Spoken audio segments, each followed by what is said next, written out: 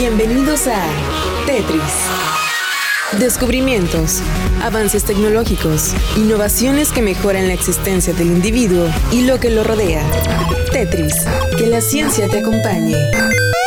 ¿Alguna vez imaginaste que pudiera existir la consola más pequeña del mundo? Pues bien, este título lo ocupa Thumby, que es prácticamente del tamaño de la yema del dedo de una persona adulta.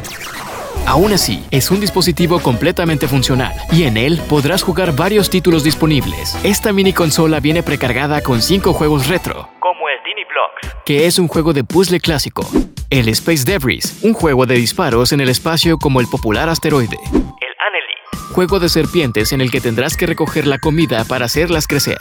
Delver, otro juego de aventuras en mazmorras, en el que puedes recoger y comprar armas, luchar contra monstruos, entre muchas otras cosas. Y el Saw Run, donde te conviertes en un pequeño dinosaurio que corre y salta.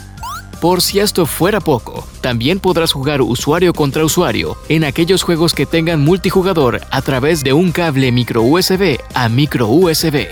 Si esta consola ha despertado tu interés, se espera que los primeros envíos ocurran hasta principios del 2022, por lo que debes ser paciente si quieres ser de los primeros en adquirir la consola más pequeña del mundo.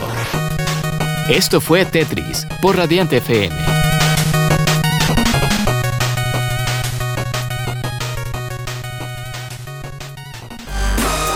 El software ha sido cargado en tu cerebro.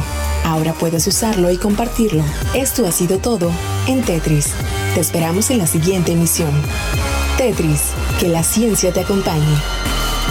Control, Alt, suprimir.